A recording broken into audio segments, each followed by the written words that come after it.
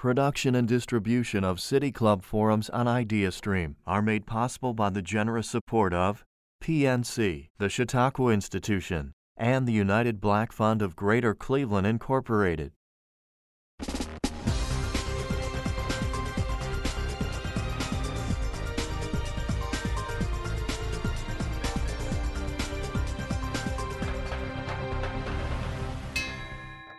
Hello and welcome to the City Club of Cleveland. I'm Dan Malthrop, Chief Executive here and a proud member.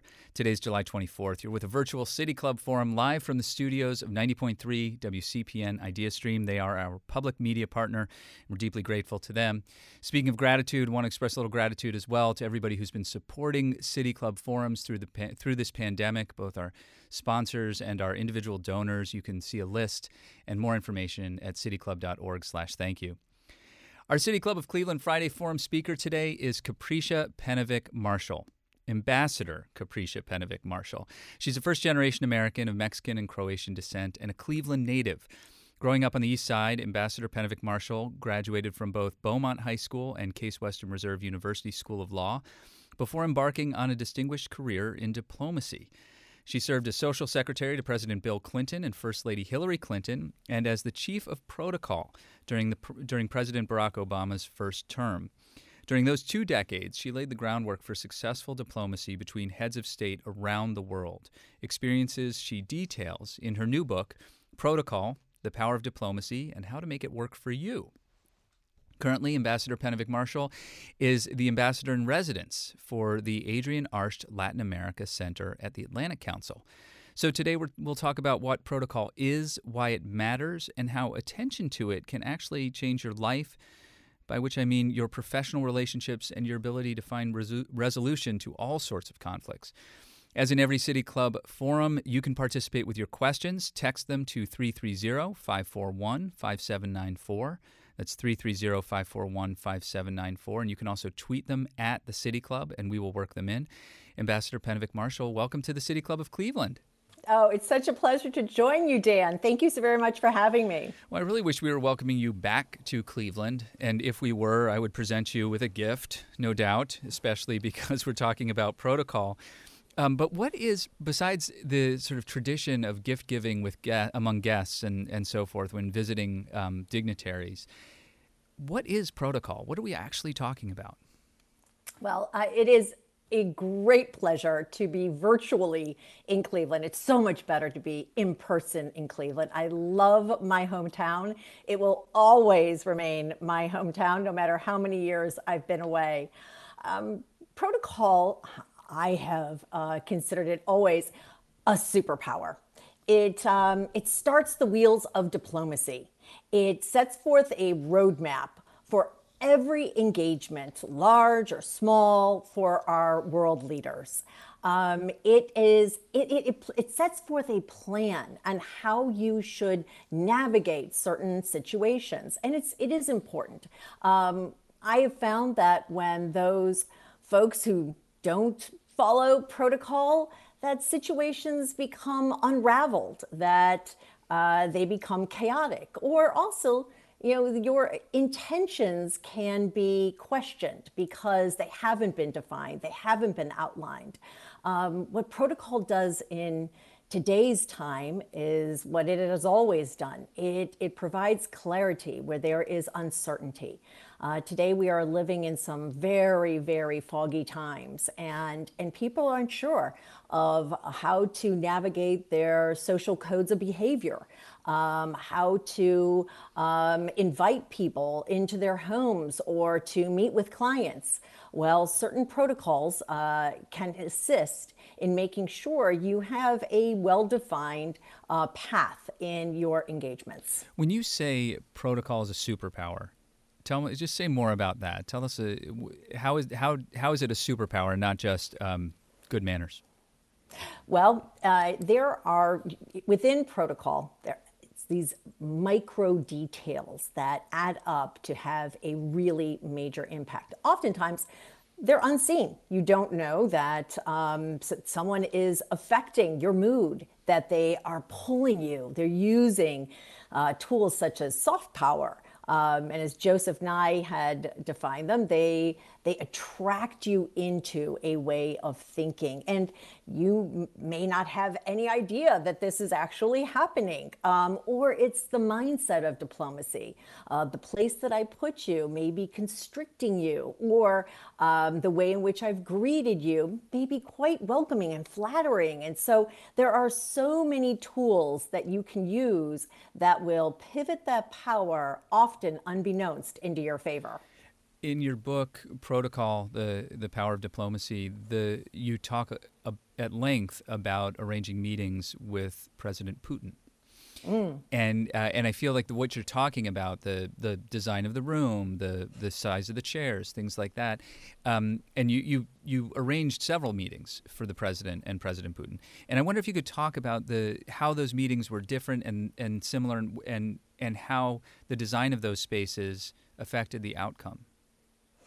Well, this is when I believe the president truly felt our necessity in all of the little details that we would push his way, and sometimes be like, oh, what are these protocol officers doing to me? But in the end, he always got it, and it was wonderful to have been appreciated.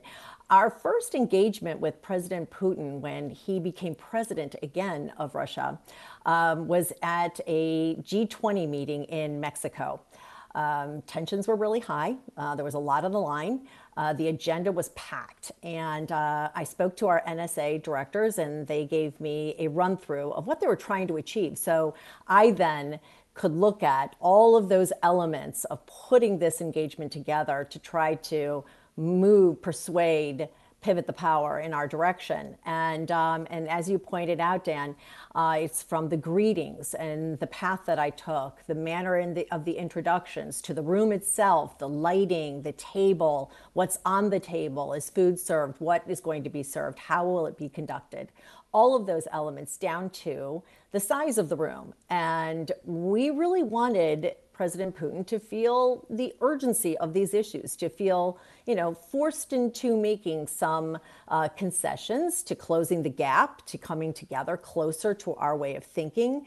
And so we chose a deliberately small room, one that also had the great fortune of having a lower ceiling height, which is known to push people into making more concrete decisions.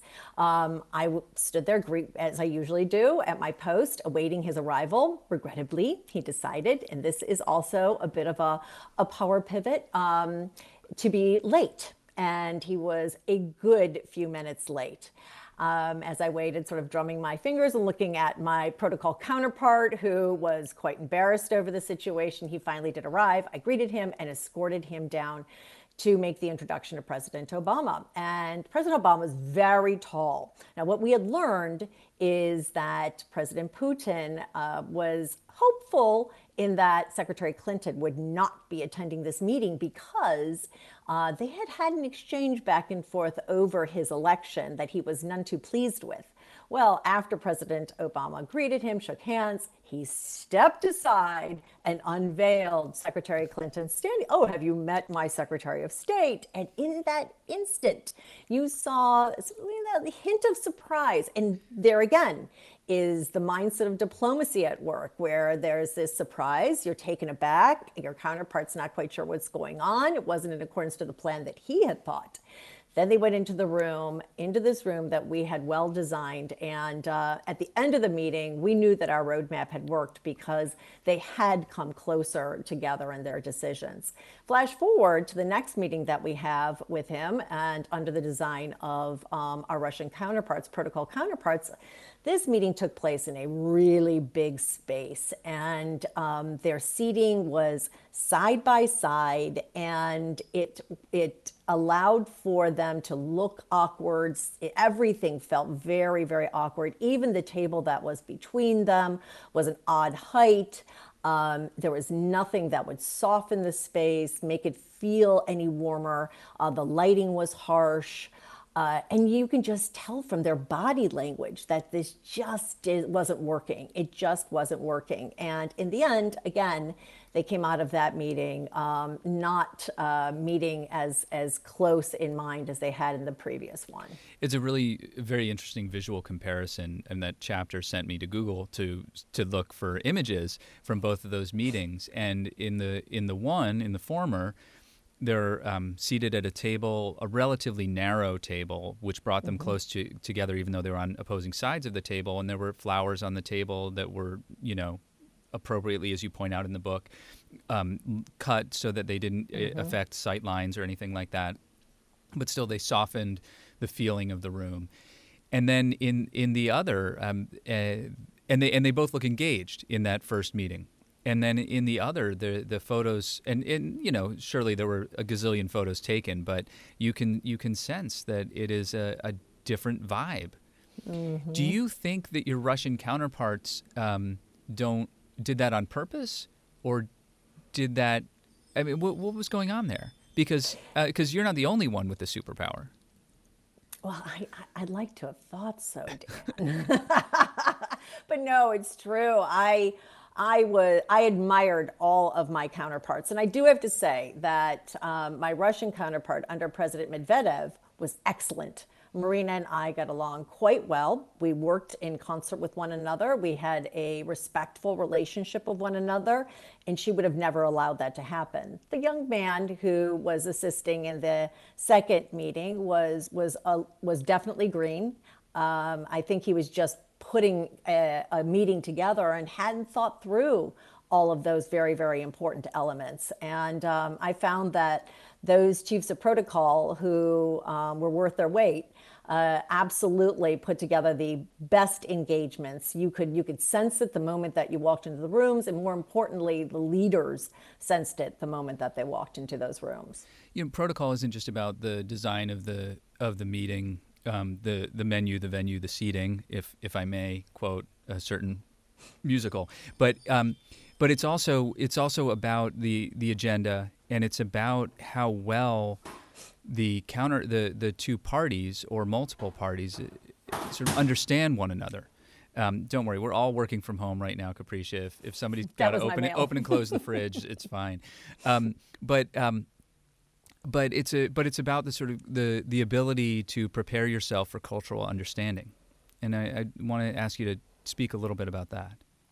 Oh, I as you had pointed out, Dan, I hail from a family of very many cultures, and growing up in my grandmother's home when I was young, not only were the Croatian and Mexican sides of the family, but we had my aunts who were Italian and other family members that were Polish, and we had Russian neighbors and neighbors from Lebanon. It was a mini UN in our home where so many cultures were celebrated, foods were eaten, so many different types of foods were served and eaten, and languages were spoken. So it was a wonderful place to have had infused in me the appreciation, the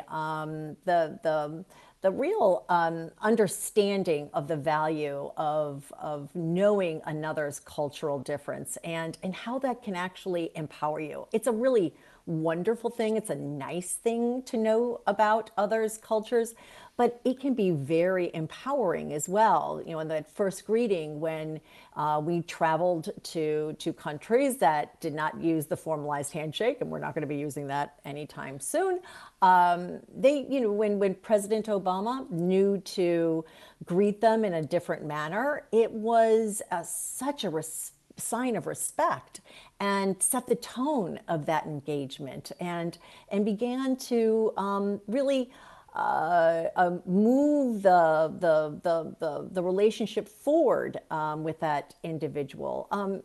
I am reminded also that President Obama was such an extraordinary, had such reverence for the cultural rituals in other countries. He wanted to celebrate those. He wanted to honor those. And may I tell a story here? Please do. Dan? Please. I hope you'll tell the noodle story. Yes, yes. So, on my first trip with President Obama, and we really didn't know one another very well on this trip. I just sort of started the position and dove in, and so I didn't know his quirks. I didn't know what he really wanted to do or didn't want to do, and he certainly didn't know me very well. Well, this was his first state visit by President Hu Jintao. He invited the president to China, and on the first evening, it was a private dinner between the two of them, held at the Diyu Tai, which is like the Chinese Camp David, if you will, and it is like our Camp David in China, and in Villa 18, all the staff, myself included, were crammed into this back room. And suddenly, my Chinese counterpart, whom I'm just getting to know as well, comes over to me, and he's very anxious and has an urgent message. And he says, Ambassador Marshall, I have a special request of you. I said, yes. And he said, President Hu would like President Obama to make a noodle with him. And I said, I'm so sorry, excuse me, to do what? And he said, well, to make a noodle. And he explained why it was important, and he explained how they would do it. And this is really odd for the Chinese to sort of throw something into the equation at the last minute. They are usually, everything is very detailed. They strictly adhere to protocol. And so I was thinking this has to be very, very important. And I then went to President Obama and whispered in his ear, President Hu would like to make a noodle, sir, with you. And he looked up at me with this look like, what? And I was thinking, uh-oh. And in that instant, I could tell that he was weighing, she came over to me. She understands protocol. I've got to take her advice, and stood up, clapped his hands, and said, okay, let's make a noodle. And shoulder to shoulder with President Hu, they bounced this big piece of dough in their hands until it extended into this long, thin noodle, which to the Chinese was symbolic of this relationship, how it was going to grow and continue to grow, and the longevity of this relationship. And then more Americans from our delegation, stood up and became part of the line, and Chinese from the delegation stood up, and then they were one line together, creating this noodle. It was the symbolism of it was so powerful, and it exemplified the growth, the strength of this relationship. And Was there a moment, Capricia, when your counterpart asked if President Obama would be willing to make a noodle with President Hu, when you thought, no? Well, I held for a moment there. Again, this is our first really big. There's a lot on the line on this trip, and I thought, well, golly, is my leader the type of leader who will understand this? And if I go to him, and one of the worst things could be is if I approached him and then he had said no, and I had to go back and deliver that news. So I did put a lot on the line by saying yes. And so, yeah, for a moment I thought, maybe this isn't the best idea. But I in my explanation to President Obama, really reinforced that this was extremely important to President Hu, and he was all in. I mentioned earlier that part of all of this, and I just want to mention again, too, that our guest today on the City Club Friday Forum is Capricia Marshall. She has a new book called Protocol, The Power of Diplomacy and How to Make It Work for You. I think I remember the title correctly. I did. And, absolutely.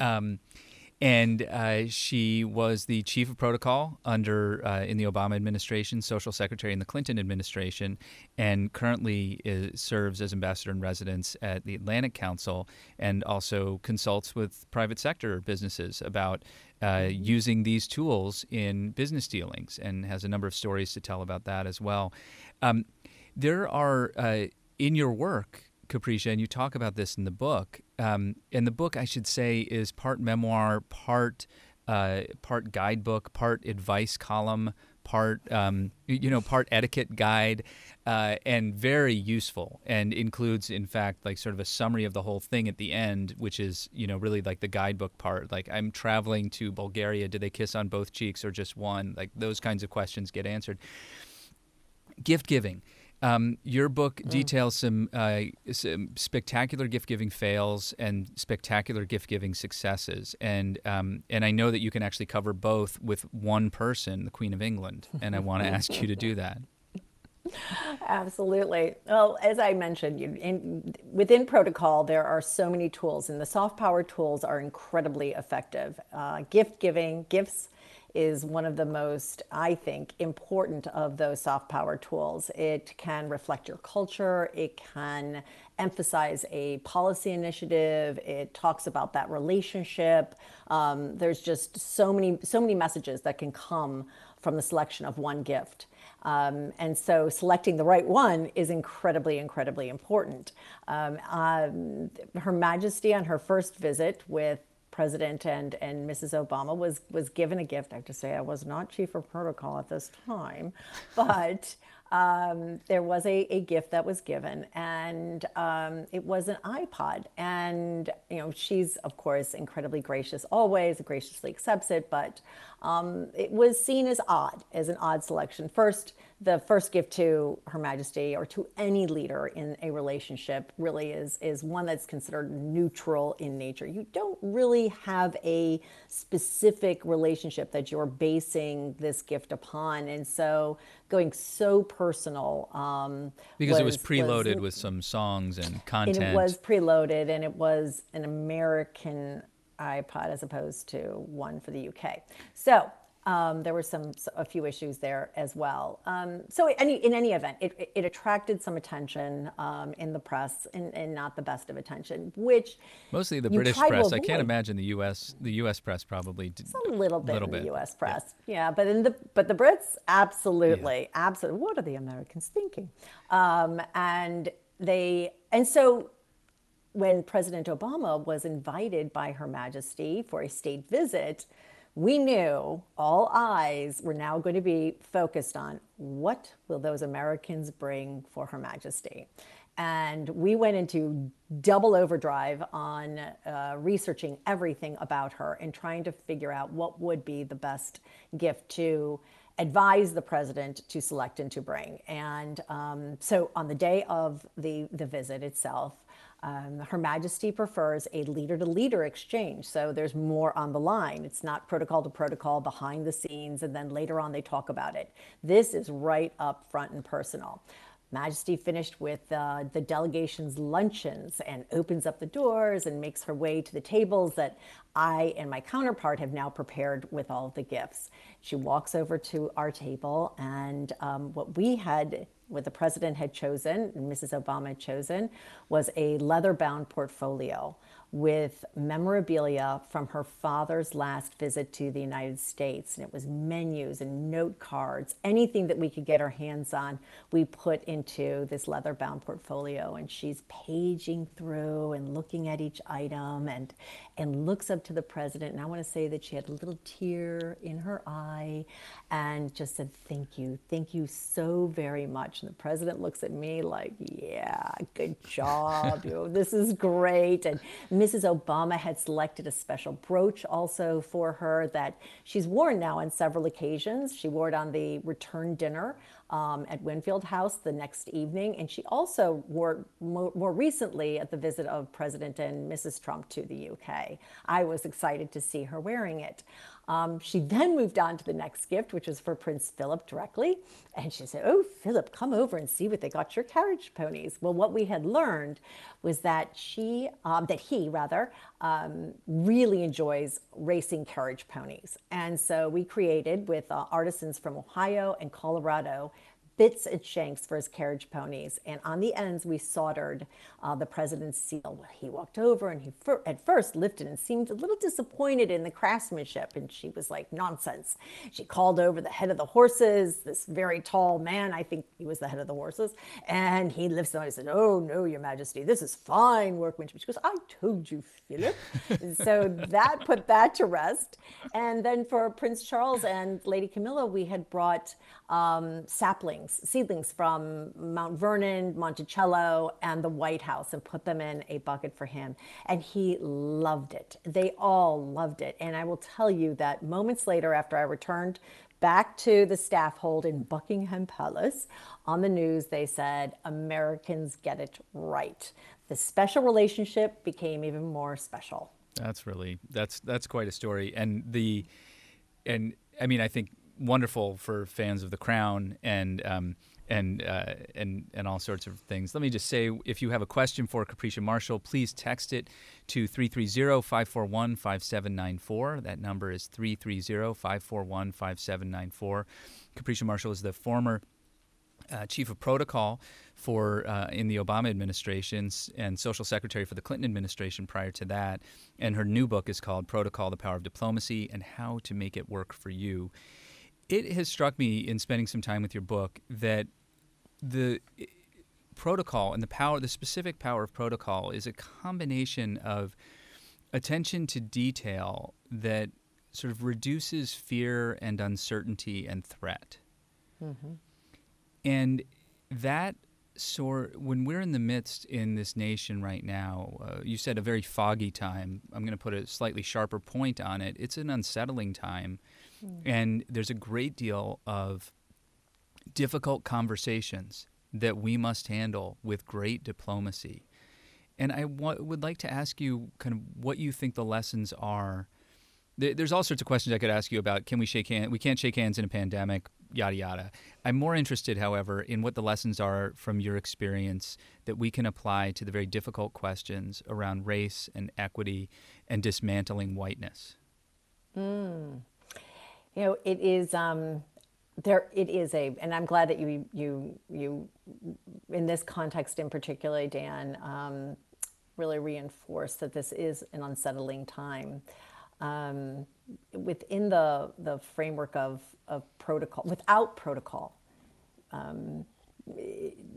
people feel very uncertain. They are lost in, what is the appropriate thing to do? How should I be reacting? How should I behave? And then you layer on in this time the social media context that becomes incredibly confusing as well, the messaging that is sent to you.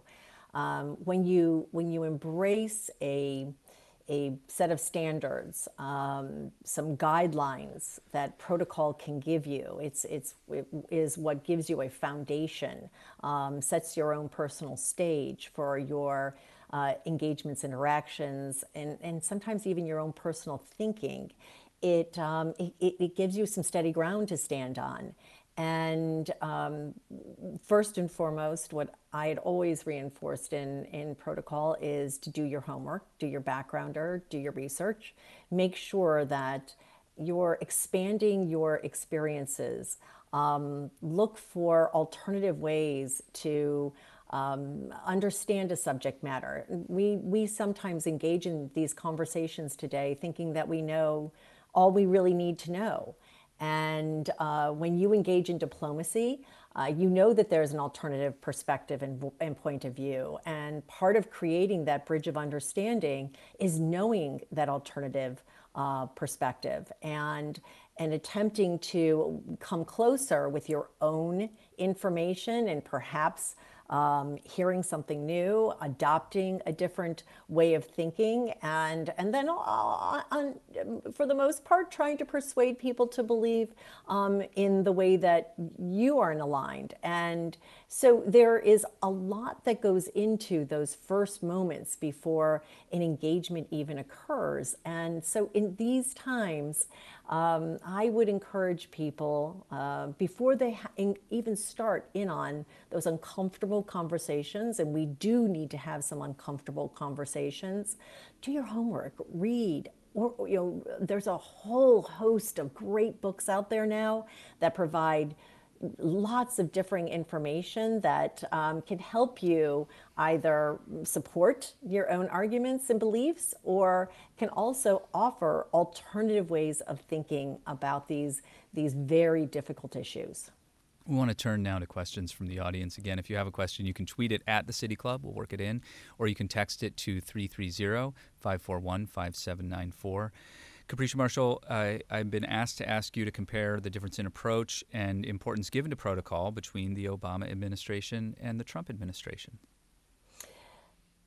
Well, I have, I can really only speak to the approach that we used in the Obama administration because, of course, I worked in the Obama administration. It is a political appointment, the position of chief of protocol. So it's not career and does not last from administration to administration, although there's an extraordinary team of individuals in the office that are both foreign service and career civil service who support all of the endeavors of protocol and our country's foreign policy goals from administration to the next. A deep state of protocol. The deep state of protocol, yes, exactly. Well, thank goodness we have it because it continues onward. But I was quite fortunate in that President Obama, Mrs. Obama, Secretary Clinton, and Vice President Biden, they turned to me and gave me the amount of time that was necessary to brief them on these nuances, on these differences, on making sure that they understood the details of the engagement before they stepped one foot into that room. They knew the importance of what I had to offer them. And so if you believe in the importance that you defer to those who are the experts and will advise you well, you're going to be on solid ground. I just can't speak to whether or not in the current administration that type of exchange is happening. It is at times a little bit of a head scratcher as to why certain choices were made in specific instances, because when it doesn't go according to the plan, or the plan that I assume was in place, again, it detracts away from your foreign policy initiative, from what the president is attempting to do with his counterparts. Oftentimes, that business is really tough. You are having tough conversations with people that perhaps even in some countries, in some instances, we do not have diplomatic relations. And so using protocol to keep you on track and to keep that, the importance, the spotlight on what your foreign policy initiative is of the utmost importance. Here's a question from somebody who has a career similar to yours, or at least that overlaps with yours somewhat. I come from a diplomatic family, and I too had a career working in and out of our American embassies for a time. At the risk of sounding like a curmudgeon, I have often lamented what I perceived as a rather dramatic decline in the quality of our foreign service officers in matters of protocol, decorum, and even proper attire. It seems that casual Friday is the norm in both optics and performance. Have you experienced this trajectory?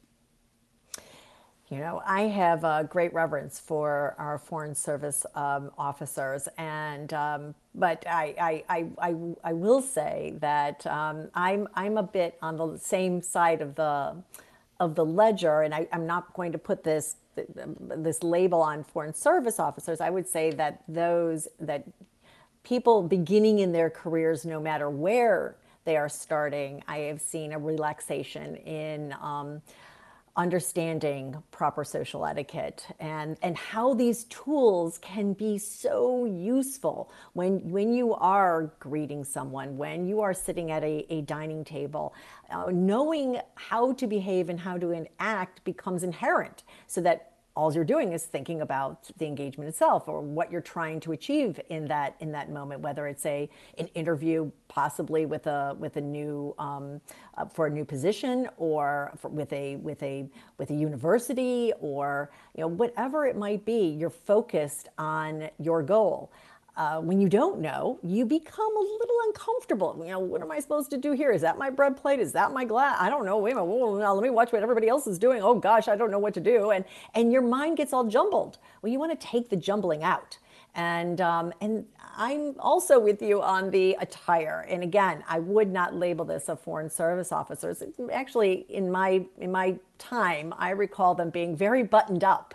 But the new folks in some of the office places that I've worked, it has been hard to see a few of them. And you know, I'm a little harsher on women than I am on men, because men have a standard. There's the suit and the tie and the appropriate shoes. Takes a lot of the guesswork out of it. It does take a lot of the guesswork out, and so I reinforce it. I like to mentor quite a bit and assist women in making those right choices, so they are taken seriously, and they are not fussing with their outfits, and people are not distracted by what they're wearing. And again, they're focusing on what they're saying and what they're trying to achieve. This is a related question about how international protocol is changing as our own culture evolves towards more informality and diversity, which assumes more diverse ways of behaving. Well, I think that there is something to be said for that, and diversity at the table is so incredibly important, because when we have diversity at the table, when we have different ways of thinking about an issue, we often come up with the best choice. Best decision making is that way, and so yes, there will be some nuances to that, and it's the culture of a business, it's the culture of the organization that is going to have to drive that. And you know, I talk quite a bit about microcultures of businesses and organizations, and when you're a newbie, I hope that businesses and organizations hire culture officers. I think it's just as important as having an HR officer, because they can indicate to people coming into the company organization, you know, this is how this place runs. We are a bit more relaxed in our operation. We have an open style seating. Our attire is XYZ. We actually even refer to our CEO by his first name. Or if you're in a law firm, which is usually a bit more buttoned up, you know, things are slightly different. And people can understand, they can operate better if they know what those microcultures are. Another question for you from a listener. How did you learn all of these tools? And are they fluid, or do they remain the same? Oh, great question. Well, I'm going to reinforce it one more time, and I say it so many times in the book, is, you know, do your homework, do your homework. I was very fortunate to have had a position in the social office as social secretary, and worked alongside in many of the engagements with the then chief of protocol. It was Molly Razor and Mel French, two just excellent women in these positions. And I learned quite a bit from them while I was working with them. So I had a really good idea what the job entailed. But when I came to the job, I took on a beginner's mindset. I knew that it was important to talk to the people who had been there before me and learn from them what worked, what didn't work. I also talked to all of my predecessors, and literally every single living predecessor. You know, I even tried to divine those that were not living either at this time, and gain as much knowledge as I could from them. What do they wish they would have kept in the office? What are programs that worked for them but that are now long gone?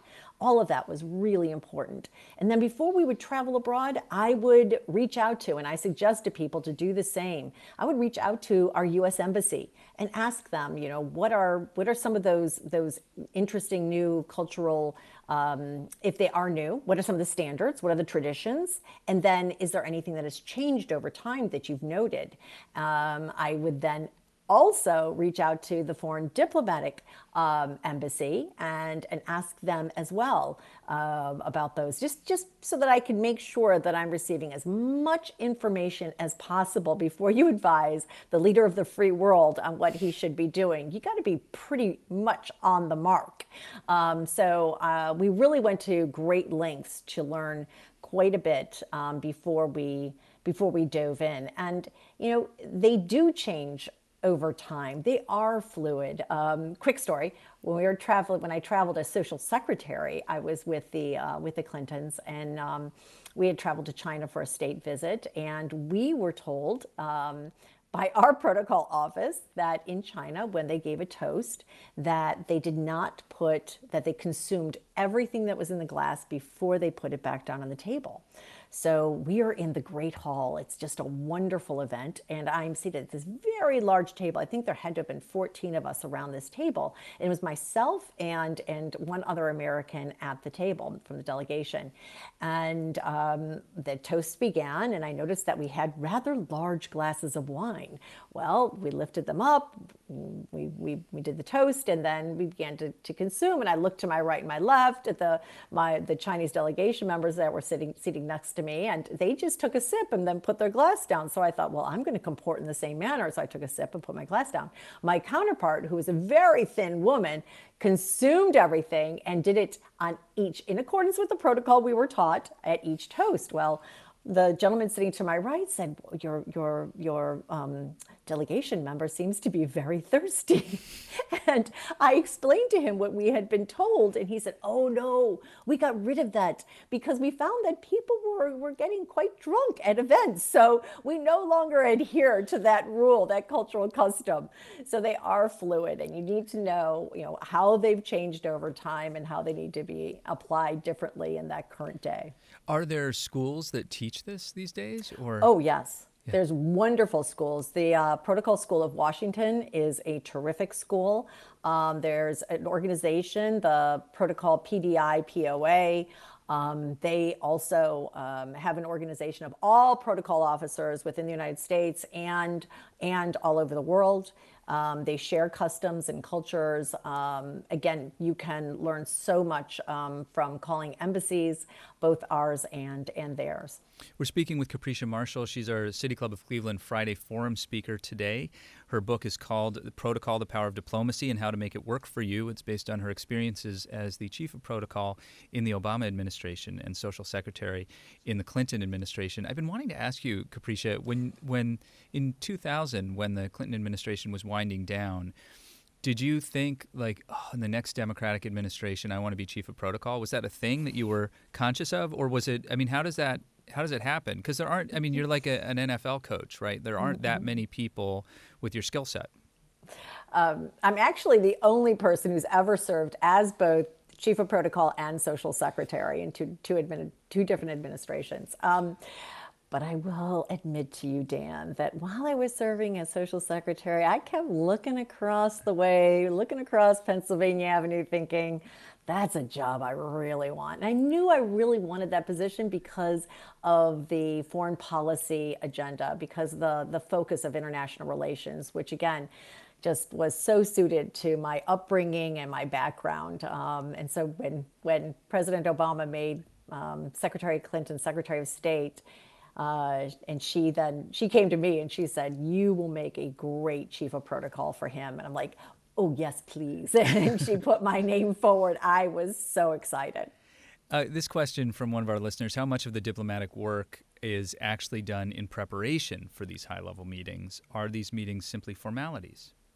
Oh, no. They are not just formalities. There is, though, you are absolutely correct, quite a bit of work that is done on the front end. And I have just immense respect for those who work at the State Department, both political and career, who have devoted their lives in crafting the proper treaties, policies that will move our bilateral relationships forward. But ultimately, it does not happen until the leaders of those countries come together and are seated across from one another and begin the hard work at hand.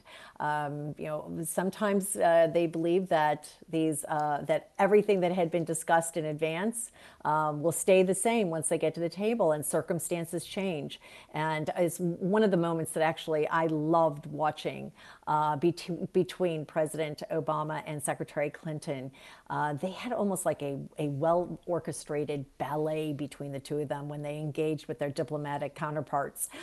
It was wonderful to watch. And he would say, well, on this issue, let me defer to my Secretary of State. And then oh, well, thank you, Mr. President. And they just knew when to go back and forth. And then their counterpart, you could see, just was a little befuddled by it. And then we had them. And I was just like, oh, this is so exciting to watch. It was almost like reality TV happening as, bilateral relationships were being formed right before my eyes. This question, what advice would you give a teen interested in a diplomatic career? We've read your bio, look forward to your book. We know what we watch on Madam Secretary isn't realistic. What would you recommend we watch and read? Oh, that's wonderful. I actually love watching Madam Secretary too. I thought Taya Leone did a great job. I would first say to, well, first I say read my book, but Naturally. next I would say that if you truly have an interest in protocol, in even in just in international relations in general, when you are of the appropriate age, I would say intern at the State Department. Our interns at the State Department receive so much responsibility. There was none of this make copies or go get coffee at all. We have very few hands on deck and so much work to do that the interns were given considerable high-level responsibilities, and you learn a great deal about so very much in a short period of time. That would be one of the suggestions I would urge someone to do who has this interest. What about any particular things to watch or read? You know, there are a variety of wonderful, great books that have been written on protocol. Many of my predecessors have written them. Lucky Roosevelt has written a book. Mel French has written a book. Lucky's is definitely more memoir, but gives you an idea about the path that how she got to where she was. And Mel's is definitely more of a how-to. Or not even a how-to, it's more of the rules of protocol. But both of them will give you some background and interest in that. I also have an alternative to that, is to find a mentor. Someone who is in the field already. I love mentoring young people who are interested in a future in protocol. Mentors sit on a higher branch and can give you great guidance, can assist you in making some of those hard decisions. They can also advise you on what to read, what to watch. They are discreet and have usually the best judgment. This question as well from a listener who reached out yesterday.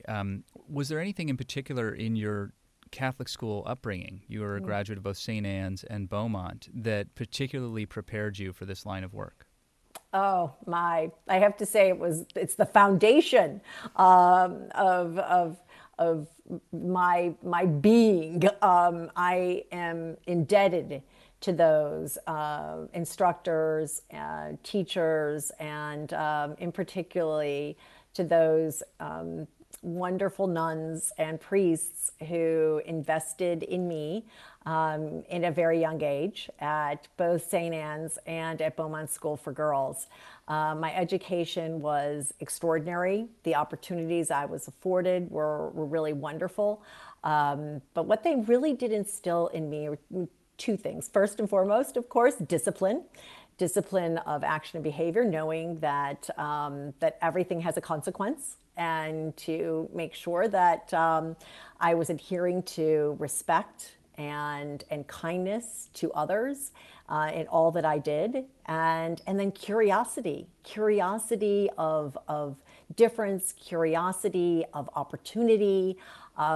Just opened my eyes to so very much during my younger years, and I still fondly recall Sister Jean and Sister Rosemary and so many others who sit so deeply in my heart because of the time that they invested in me to try to make me the person they believed that I could become. Beaumont, as you said, School for Girls, you have a chapter titled Negotiating While Female. Mm. And I wonder if you could talk a little bit about the lessons of that chapter in particular. Well, when I wrote the book, I, of course, wanted the tools and the lessons applicable to everyone, and they are. But near the end of it, I realized that as a woman, oftentimes these tools applied slightly differently to me.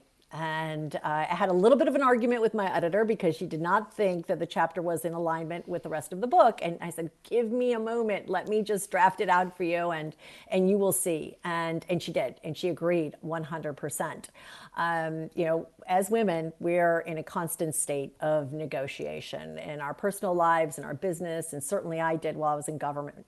I was one of the very few women who served as chief of protocol. The majority were always men from around the world. Didn't hinder me in my advancement, just made what I had to do just a bit more challenging, and women are accustomed to that. But what I really reinforce in this chapter is adopting that equalizing mindset. How can you become someone who has that step forward confidence in everything that you do? When I traveled the world, there was certainly the cultural IQ I needed to be attuned to, but the gender cultural IQ was even more important often, knowing when and how to behave as a woman when you enter certain regions, certain countries, without stepping back from my own power, without deferring my power away, knowing that when I stepped into a room and because of my position that I was afforded a seat at the table and I should have a seat at the table, and don't take that second bench seat, demand the seat at the table, request and attempt to persuade people to give you that moment at the podium, whether it was the opening introduction or the keynote itself. Creating a better social network, knowing how to do that, so incredibly important. And women have a tougher time doing that. I'm always really educating my mentees on how to do that better, because in the end, it's those critical relationships that we develop along the way in our career that will help us moving our careers forward. Here's a note from a vice president at Case Western Reserve University. We're happy and proud that Ambassador Marshall is a member of the International Affairs Visiting Committee at Case Western Reserve. Mm-hmm. And as we think about communicating with international colleagues, how does Ambassador Marshall advise universities and businesses to approach their partners and others, especially in the light of the fact that much of the news reported in other countries indicates that the U.S. does not welcome those from outside? I would be particularly interested in any comments in relation to China. Oh, okay. Well, it's interesting because I am, of course, as an alum, I am quite a fan of Case Western, and I value ever so deeply the education that I received there. But I've always felt as though it was a university that was incredibly diverse. You walk the wonderful campus and you can't help but notice the people that are from not all over the country, not only from all over the country, but from all over the world. And so many different languages are spoken. And you can see even in the attire of a variety of individuals, the customs and cultures that are on display. It is important, like in government, that you do that necessary outreach. And we as Americans can sometimes be seen as insular, and we want to be, in particularly at universities, we want the diversity of thought, we want that diversity of inclusion, and we have to proactively work. And I think Case Western actually does a really good job of this, of outreach to other countries and to other cultures to bring them in, making sure that they do understand how much we value them. Right now, there are some struggles because of what will be acceptable norms at universities and what will not. What are some of the rules that we'll need to abide by, the laws that are being, the regulations and guidelines that are being put into place around the country as to foreign students returning to universities. But I know we'll be able to manage this because we cannot stop. We have to move forward, and the education of our U.S. students is so much richer when we bring in students from other countries. Here's a question from a couple of former neighbors of yours, Fran and Jules Belkin. My goodness! Cleveland's a small town. We are so proud of our neighborhood girl. Our question is, if Vice President Biden is elected to the White House, has the campaign reached out to find out if you would be part of his administration? Wow. Well, hello, Belkins. My mom is here with me. Mary is still with me. And I have sad to report to you that my father has recently passed away. Frank is gone. But Frank and Mary were great friends with the Belkins. All of us were. So it's wonderful to say hello to you virtually. Well, I have served in two administrations, and I have served in amazing posts. I want to say the best jobs in government, social secretary and chief of protocol. And so I do not plan on returning to government service in the next administration because I believe that it will be a Biden administration. I would like to help from the sidelines, help out on the outside if I can. But, I come from the same school of thought as Secretary Clinton in that if when called to service, you serve. So we shall see. I'll never say never. Okay. Capricia Penavic Marshall, I need to tell you, if we were doing this at the City Club right now, we would close it out and then I'd usher you into the lobby where you'd sign many copies of your book. And we've received a lot of questions on Twitter. How can we get a signed copy of the book? So I really don't have an answer to that question. But if you come back to Cleveland, we'll do a book signing for you or something like that next time. I want to thank you so much for your time, for your work in service to the country. I think all of us have benefited not just from this book that you've put out into the world, but also from the table you've set for two administrations to do the work that they've done. So thank you very much. Thank you so very much for having me, Dan. I really appreciate it. And, go Browns, go Tribe, go Cavs. I'm always there as a big fan. Thank you so much. Capricia Penavic Marshall, former chief of protocol for the United States and author of Protocol, The Power of Diplomacy and How to Make It Work for You. It is available at your local bookstore. Find it. We're going to continue to present our forums throughout this time, either virtually or here from the IdeaStream studios. Next Friday, we'll be joined by three members of the Cleveland Cavaliers leadership team, speaking of the Cavs, talking about social justice, racial equity, and what the Cavs are trying to do to create the change that many want to see in the world.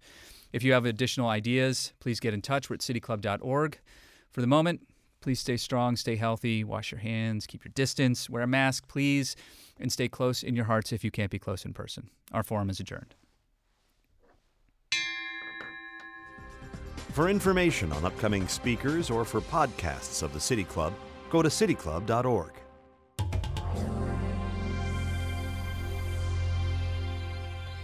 Production and distribution of City Club forums on IdeaStream are made possible by the generous support of PNC, the Chautauqua Institution, and the United Black Fund of Greater Cleveland, Incorporated.